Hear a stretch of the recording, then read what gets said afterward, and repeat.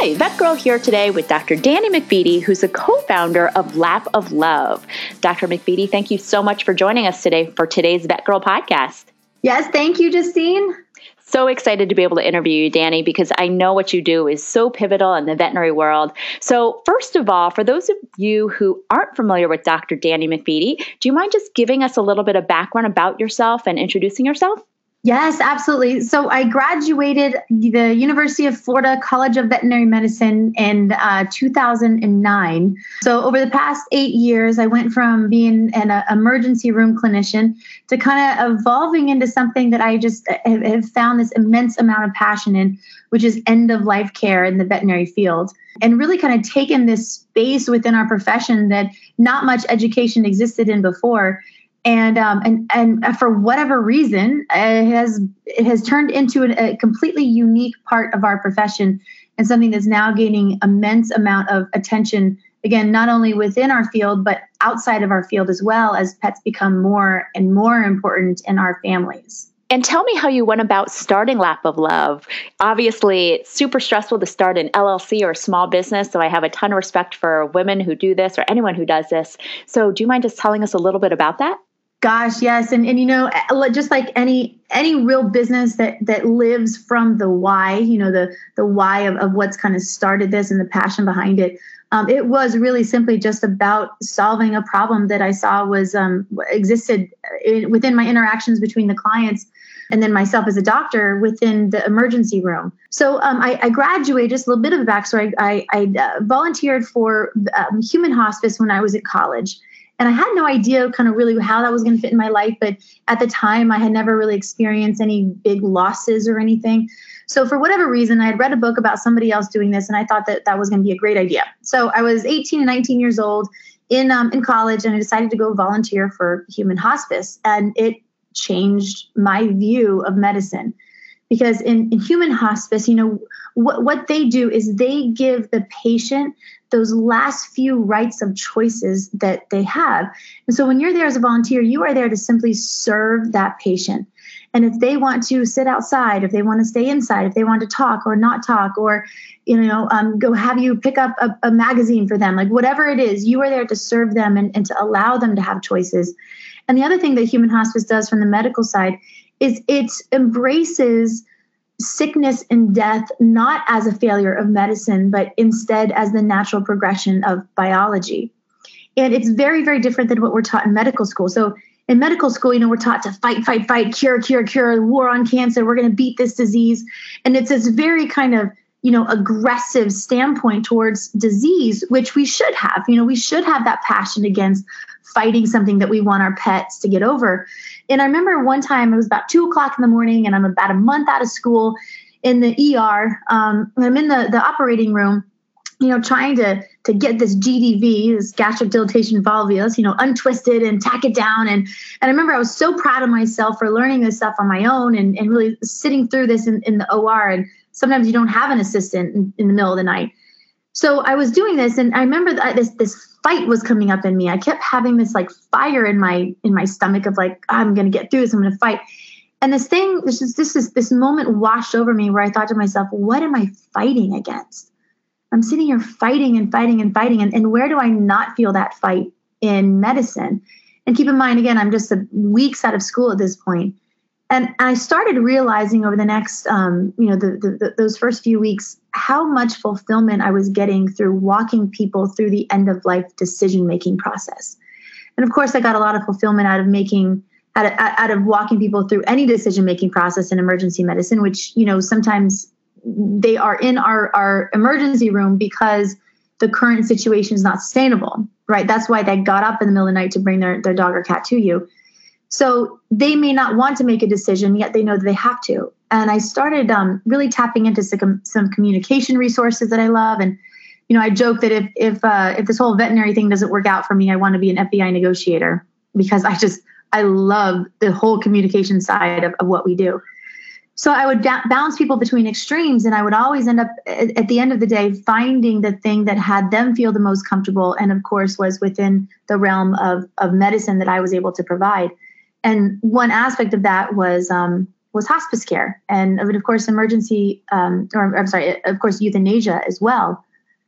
So there was this one woman that came in to the clinic one day, and she had her little Chihuahua wrapped in a blanket, and she kept her Chihuahua on her blanket, and she said, she was requesting euthanasia, and the little guy, was definitely time for him.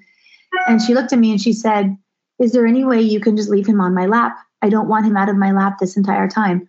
And of course, we're taught in medical school to take them into the back and place an IV catheter and then bring them back into the room and give IV sedation, wait, and then give the second injection, and that's it. And I looked at her and I thought to myself, why would I ever deny her what she's asking me? And I knew that was possible. So I sedated the little Chihuahua through the blanket. Of course, sterility isn't so much of a concern at this point.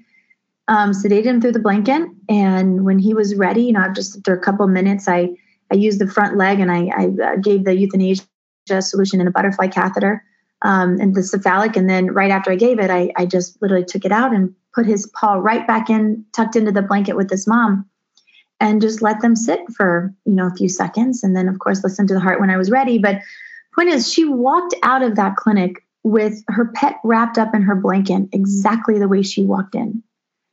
And I remember thinking to myself, that is what every animal deserves. They all deserve to be in their mom's lap. That Chihuahua never had to be put under stress, was never taken away from his mom. And that's what they all deserve. And that's why I called it Lap of Love at the time. And of course, jokingly, we did not have the corner on the SEO market for the phrase Lap of Love at that time. Many other services would come up if you Googled Lap of Love. But luckily, now it's certainly turned around. But I just knew that that's what they all deserved.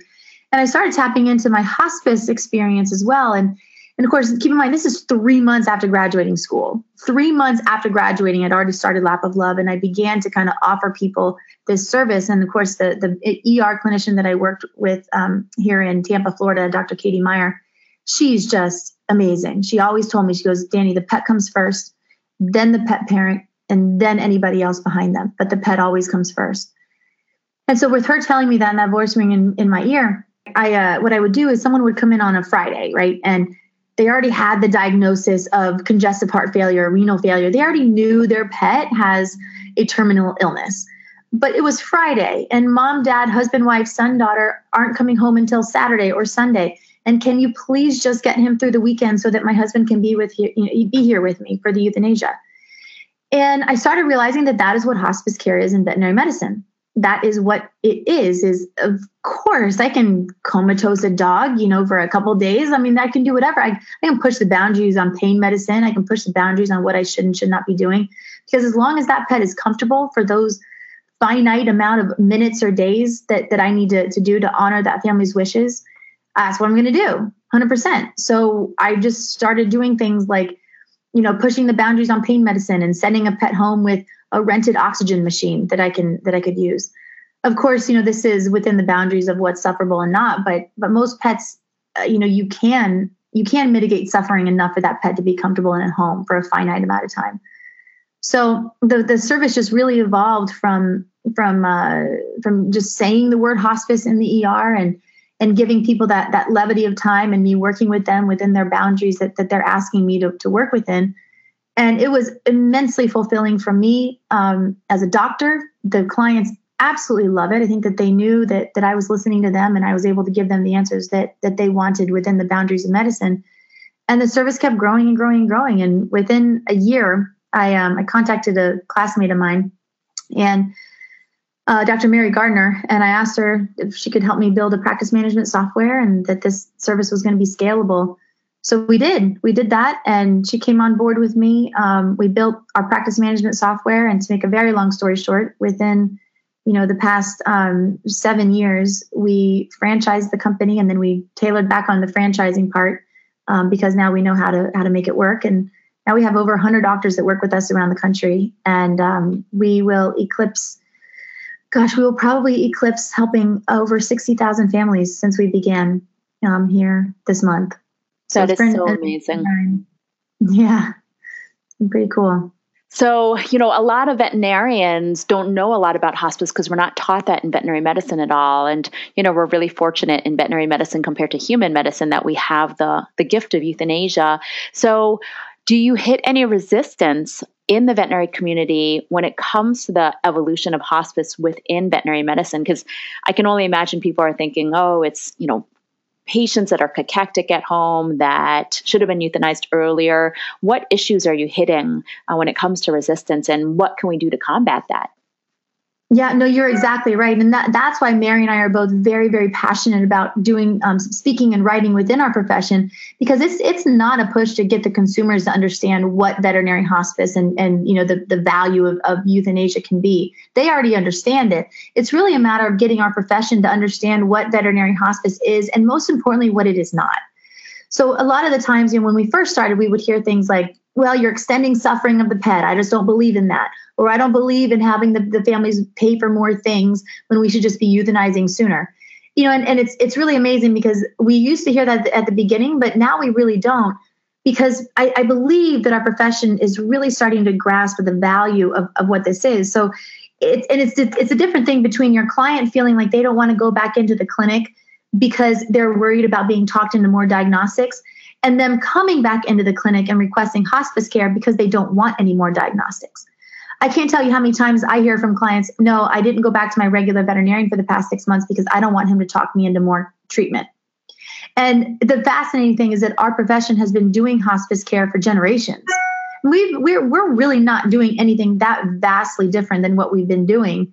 We're just calling it something different, which is we're calling it hospice care. And we're saying that to the clients earlier so that the clients know that they're not going to be talked into more diagnostic care. I actually had one practice in my area here when I first started. And of course, keep in mind, we started here in Tampa, Florida, and there was no one like this at the time. And I had one of his technicians call me and say, hey, would you please come to my home to do in-home euthanasia? So I went, and she goes, I wish Dr. So-and-so would let us give out your number. And of course, I'm like less than 6 months out of starting this service at the time. And I go, well, why do you think he won't? And she goes, because I think that he thinks that you're competing against him. And I was like, oh my gosh, I wish he wouldn't see it that way. I wish he would see how important it is to have a peaceful euthanasia experience, and that can be done in the clinic as well. But it's certainly not a competition. So the fascinating thing is that he is now one of my most important referrals in the Tampa Bay area, because it really just took a couple of times of a general practitioner hearing from their client how important it was to have a peaceful end-of-life experience, even if that is just a simple communication, because this is all I do.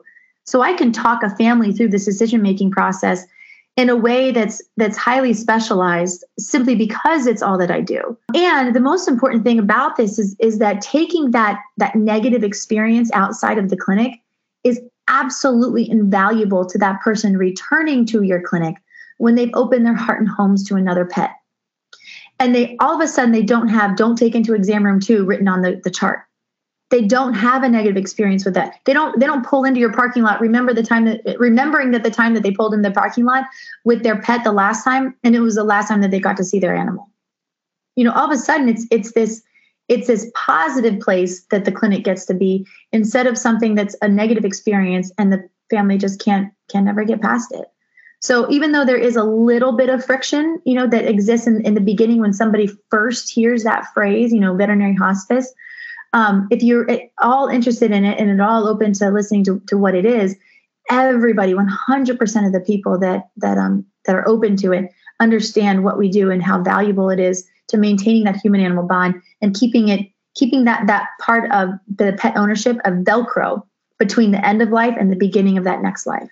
That's great. Do you mind telling us what are your top 5 go-to drugs or therapies when it comes to hospice? I know for me, I always joke in the ER, I could not survive my outpatient therapy without sub-Q fluids, carprofen, and metronidazole. But, oh, God. What things that you use most commonly in hospice to help some of these patients? Yes, absolutely. So just strictly talking about the hospice part of it, I can tell you that I wish all my patients were on gabapentin much earlier. Particularly, about 70% of the pets that are over 50 pounds have not been to the regular veterinarian in over 6 months and are not on any NSAIDs at all. And again, that goes back to them not wanting to go back to their veterinarian because they don't want to be talked into more stuff. And they won't go get a refill of carprofen because they think that their veterinarian is going to make them do a blood draw, instead of saying, look, let's just do, there's a different way of doing this. And I know every veterinarian is going to have their own boundaries as far as what they're willing to do and what they're not willing to do.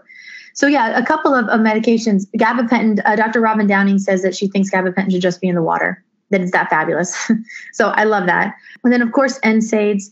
And even though tramadol does not add a lot of pain, pain properties, we get that. But the reason why I like using tramadol so much is because we're seeing these patients at the very, very end. I'm not seeing them at the beginning when I wish I could see them. And human hospice was the same way.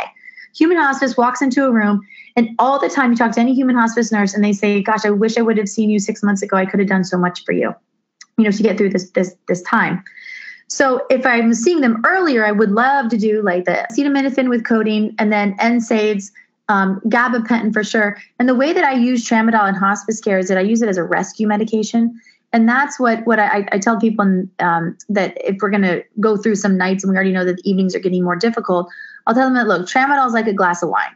Sometimes you need 1 or 2 glasses of wine, and sometimes you need 3 or 4 glasses of wine. So let's take the dose that you've already been given. We can up that dose 3 or 4 or 5 times if we need to. But if we're doing that, we have a quality of life issue to begin with, and I need you to call me the next day because we're not a 24-hour service. So we can't always come out in the middle of the night. So if we need to get through the middle of the night, tramadol is going to get us through, but we need to have a conversation in the middle of the night. So again, it just at least helps that pet be calm and comfortable if we need to. With cats, of course, there's transmucosal buprenex, all that normal stuff that we already know about. I do a lot of compounding because these dogs and cats aren't eating, and you can't get these medications into them easily. And the most important part of it is maintaining that human-animal bond. So I don't want them, chasing around their dog, trying to give them sub-Q fluids if the dog is going to freak out. Or I don't want them, chasing around their cat, trying to give them transmucosal buprenex if the cat doesn't want any or if it makes them vomit. So it's really about what we can give the pet to keep them comfortable for as long as possible. I'm going to agree with you. I love gabapentin. I use it on my 19-year-old cat, and it's such a great pain reliever. It's great for osteoarthritis, and it's a great sedative for fractious cats, before they actually go into the clinic. So couldn't agree with you more on that choice. And I know a lot of veterinarians are starting to use a lot more methadone or even codeine with acetaminophen. So definitely great analgesic options out there. What are 1 or 2 mistakes that you see veterinarians making when it comes to communication about hospice? Absolutely. Okay. I'm going to give you, I could go on and on about this topic. So I would say the first mistake is underdosing some of these medications, just like you said, and I won't spend too much time on that, but I'll go into a home and tramadol has been completely underdosed, and these families aren't getting through the night, and their dog's whining, crying, pacing, panting all throughout the night. And they don't know that they can give a little bit more just to help their pet calm down a little bit. But the other thing, getting strictly to communication, there's a few phrases that I hope I can get out of the veterinary profession. And the first one is, call me when you're ready. This call me when you're ready thing, it just bugs the heck out of me because clients don't know when they're ready. And then they never call you because they don't know when they're ready. And you said, call me when you're ready, but I'm not ready yet. And not only that, but I don't know when I am supposed to be ready, or you'll know, that's another one. You'll know. Listen, even for our own pets, Mary and I will talk in front of thousands and thousands of veterinarians, and I'll ask them, how many of you knew for sure with your own pet, you knew it was the right time? Maybe 1 or 2 people out of 1,000 will answer, will raise their hand. I said that right there, 1 or 2 out of 1,000. And I bet you if I asked the 1 or 2, that's because there was active suffering going on, which is something we want to prevent in the first place. Then that is reflective of our clients as well. Almost all of them don't know when it's time. They have no idea. So instead, what I hope we can start to say to our clients is, call me when you're ready to have that discussion with me. That's all I need you to do, is be open to the discussion. And it should never be the client that brings up euthanasia first. My clients don't practice veterinary medicine. I do. They should not be requesting, euthanasia. I don't go to my neurologist and request an MRI. You go to a neurologist and say, my back hurts, what do I do? And then he tells us what we do. So the client should be coming to you and say, I can't do this anymore. Something's wrong. I don't know what to do. My pet is in pain a lot. I just don't know what to do. And then you get to decide if euthanasia is something that we can bring up. And I think it should always be the veterinarian that brings up euthanasia first. Even if that client freaks out at that moment, they know that you have given them permission to have that conversation. So they might say, how dare you bring up euthanasia now? That's never an option for me. I'm not giving up.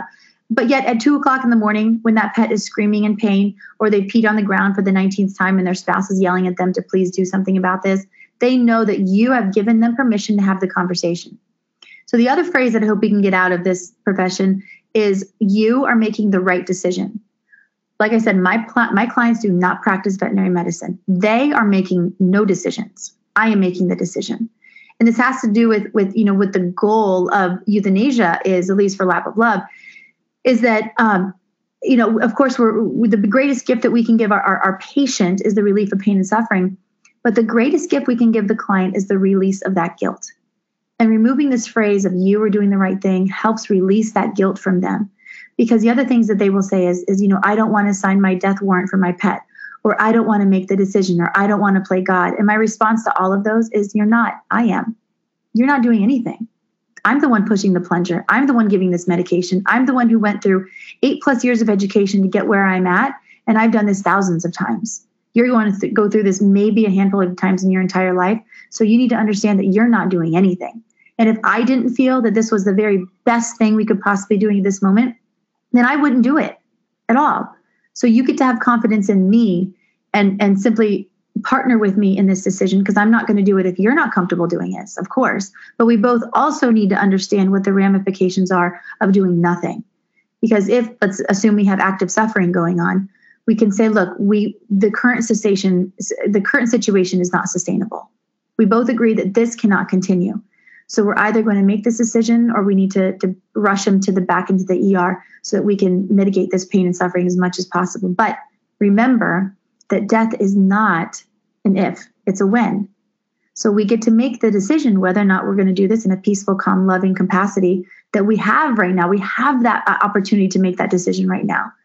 But if it gets too long, if we wait too late, that decision is going to be taken from you, and you won't have a choice anymore. He'll either be in sustained suffering, and we're going to be rushing through the euthanasia process, which is not peaceful. Or, if we can do this ahead of time, then we get to make the decision if you want to sit in the backyard at sunset and everyone toast with a glass of wine or a shot of whiskey, and then I give the medication. Like, that's possible. But if we wait too long, that won't be possible anymore. So I feel way too many times we're putting this decision on the client when it should not ever be on the client. It is all the client needs to do. The only thing they need to do is be open to having the discussion with us and then partner with us in the decision-making process. But it should not be their decision alone. You bring up such a great point. A lot of veterinarians are really hesitant to bring up the term euthanasia, when really half the time I found in the ER, that's what the pet owner actually wants to hear, but they're too embarrassed to bring it up. So really great point. It is. It's amazing. It's incredible. They're embarrassed, and they just want permission. They literally just want permission. And I think that's one of the reasons why Lap of Love has done so well as we have is simply because there's not as much of an embracing of that word in the practice. And so then the client is going out and looking for it on our own. I mean, that's just a small part of our growth, obviously, but even still, it's still marrying one of our passions is to try to get that change. It's one of the reasons why I talk at the schools so much as well, because I want them to feel comfortable saying that, and what it is. And we tend to forget that we are the only medical profession licensed to do this. So we need to be embracing it confidently, not shyly, and making sure that we're saying it in a way that has the family feel that we don't shy away from this, that we're confident in what we're doing, and we're going to do it at the right time. Great information. I'm sure you read this, but I'm also a huge advocate that all family members should read the book Being Mortal, and also talk about hospice, end of life decision, and make sure everyone in your family has a living will, which a lot of people don't, which always surprises me. Any last tips you want to leave with us? Gosh, it is. That's so important. There's three main tips I would love to have every veterinarian know about euthanasia. If there's any three little things I could tell you about euthanasia, is number one, love on the pet. So always just react to that pet during that euthanasia process that has that family know that you love them, because every other person in their life has reacted to that pet of like, oh my gosh, he's still alive. He looks awful, you know? So if you as the veterinarian can give that pet one more compliment, that just has that family feel that you have a really good connection with them. The second one is acknowledging the decision. So even if it's not the decision that you would make if that pet were yours, if you're willing to give the euthanasia solution, so if you said, yes, this is the best option that we have, you must be telling the family that we are doing the best thing. We together are doing the very best thing if you are going to euthanize that pet. So not ever euthanizing a pet and letting the family think that you didn't feel that it was the right decision to make. And the last thing is physically touch that person in some way. I know it seems so trivial, but it's not. After a euthanasia, a gentle touch on the hand or on the shoulder or on their elbow, I hug everybody. I know not everyone's a hugger, but some type of physical touch is going to convey more empathy and compassion than any words ever will. So those three things, complimenting the pet, acknowledging the decision, and then physically touching the person will help transform any euthanasia experience into the very best that the owner can have. That's such a great point. I live in Minnesota, and people have a very big personal space here, and a lot of people don't like to be touched or hugged, but I found that even during euthanasias, a very gentle hand on their arm means a lot to them. It so does, really does. Thank you so much, Dani. This was a fantastic podcast. And for all of you guys who are interested in hospice, please make sure to check out her website at Lap of Love. And again, thank you for all that you're doing to help alleviate suffering out there and also to help promote the human-animal bond. Thank you. Thank you so much, Justine. Appreciate it.